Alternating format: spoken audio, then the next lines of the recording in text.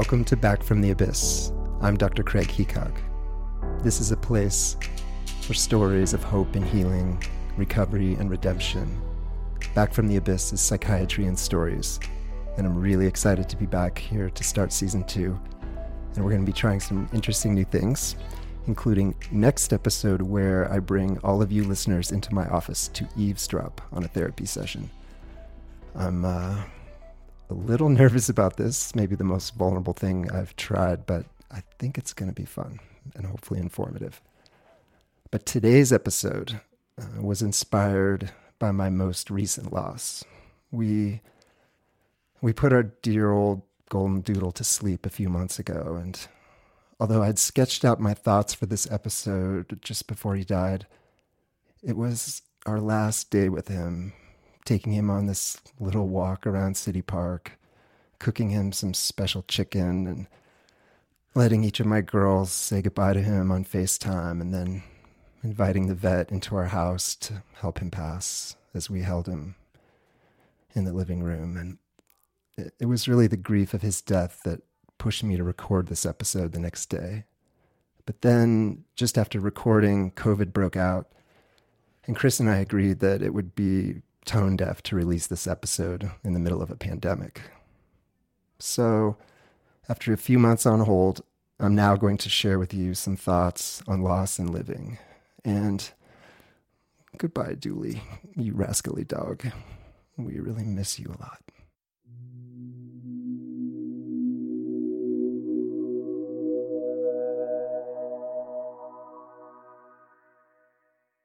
When I go to my patients' memorials, I sit alone in the back. I'm sitting in the back of an auditorium, and people are streaming in, filling most all the seats. And I'm thinking how he said that day in my office, the day he died, that he was alone in the world. Alone. Except for his mom. That he was alone and he couldn't do this life any longer. And yet, people are filing in. They're filling almost all the seats. And they're crying. They're sobbing. They're holding each other. And I'm reminded that depression can be fully and utterly delusional. That people literally cannot see the world for what it is. They can't see or feel who loves them, who cares for them. The aloneness is the thing. It's the only thing. And it's just heartbreaking. Because now I listen to the people starting to speak at the microphone to tell their stories of him, how much they loved him, how much joy and laughter and meaning he brought to their lives. And still they keep lining up on the stage, waiting to tell their stories of him. And I want to go up there to say how his death broke my heart. It almost broke me completely. But I have to stay in the back alone because what would I say? That I saw him the day he died, that I thought about hospitalizing him, that I didn't think he would actually kill himself, that I thought maybe I could predict the future and look into my psychiatric crystal ball and know what to do. I want to go up there to the microphone and say, I loved him, that I missed him, that I so wished I could have prevented this. But I stay in the back, alone, my heart broken.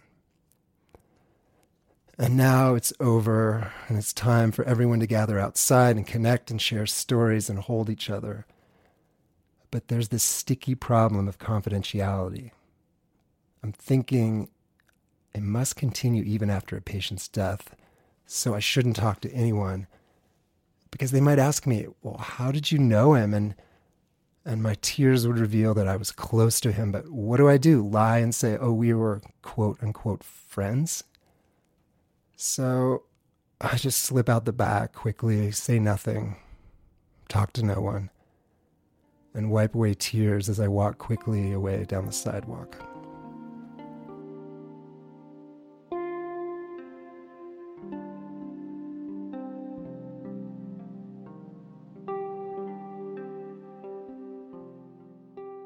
When I go to my patients' memorials, I sit in the back alone, and I carefully observe the cavernous room, the tired 1980s style decor, and I see mostly empty seats.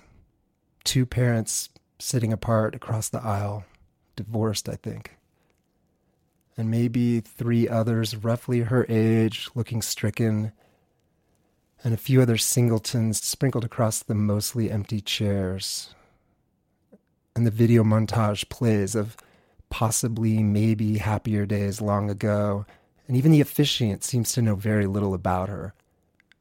There's no open mic here for loved ones. And as I leave, I see one of my current patients, and she approaches me with a warm smile, and she says, "I'm so glad that she was seeing you." And I don't know what to feel or say because she's dead by gunshot. And that seems like I didn't actually help her in the ways that she needed. Or could I have helped her in just the ways that she needed, at least up until the point that she died by her own hand?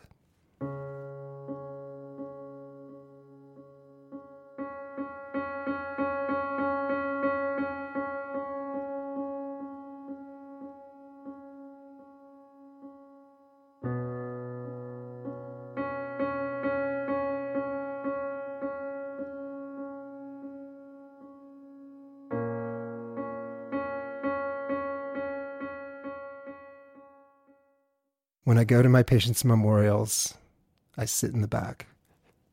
And as I soak in the deepest grief of her family, all lined up and sitting together and supporting one another, I fully come to realize that she was a wife and a mother and a soon-to-be grandmother.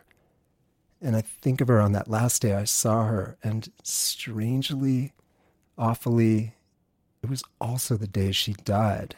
She seemed lighter, more peaceful, some kind of burden lifted. And as I sit alone in the back, I think, she knew. She knew that was going to be the day.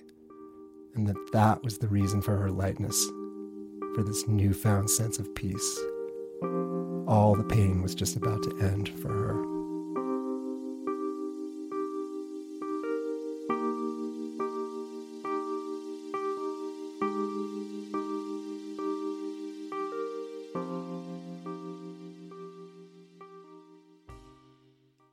When I go to my patients' memorials, I stand at the edge of the huddled crowd, illuminated by candles, faces coming in and out of focus, seeing a former patient standing alone, also at the edge of the gathered crowd.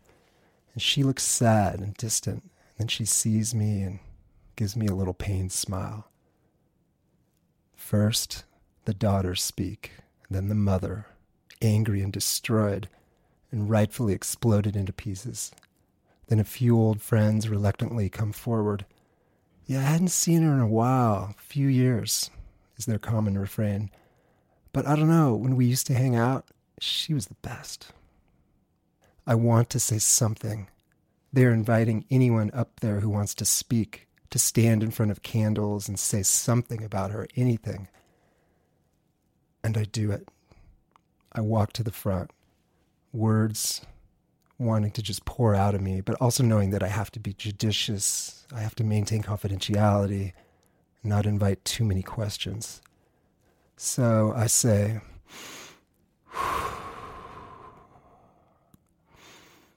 "She was a beautiful soul and brave, so brave. I asked her to do something for me and for her once, to take a huge risk, and she did it. She was a beautiful soul and so brave." I thought my big ask would move her forward in her healing, but I wonder now, as I look out on this crowd in the candlelight, did I start a domino effect that led to her eventual death? Because when you're mixed up with bad people, bad things are much more likely to happen. And maybe I didn't even realize how awful it could get for her.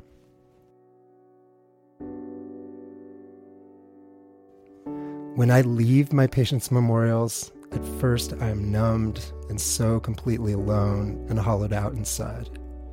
But after a few minutes, I start to notice the brilliant sky and the mountains and the fact that I am alive. I see the dogs walking their owners in the parks. I think of my girls and my wife and my friends and polar bears and breakfast burritos and oak trees. Man, trees are just amazing. I can feel all of this in my chest, this rising feeling of wonder. Everything starts to come powerfully and wonderfully alive. Every time I leave a memorial, the world and everyone I love and care for come alive in full definition, pedal to the metal, gratitude. The fact that we are all here, that we can sing and think and argue and hug and love and run and throw frisbees and eat breakfast burritos with spicy green chili, that's just about the most amazing thing in the universe. When I leave my patients' memorials, the 7.8 Richter scale quaking that is life shakes me and moves me and says, "Wake up." Yeah, I guess sometimes I need the darkness to remind me of how beautiful and brilliant is the light.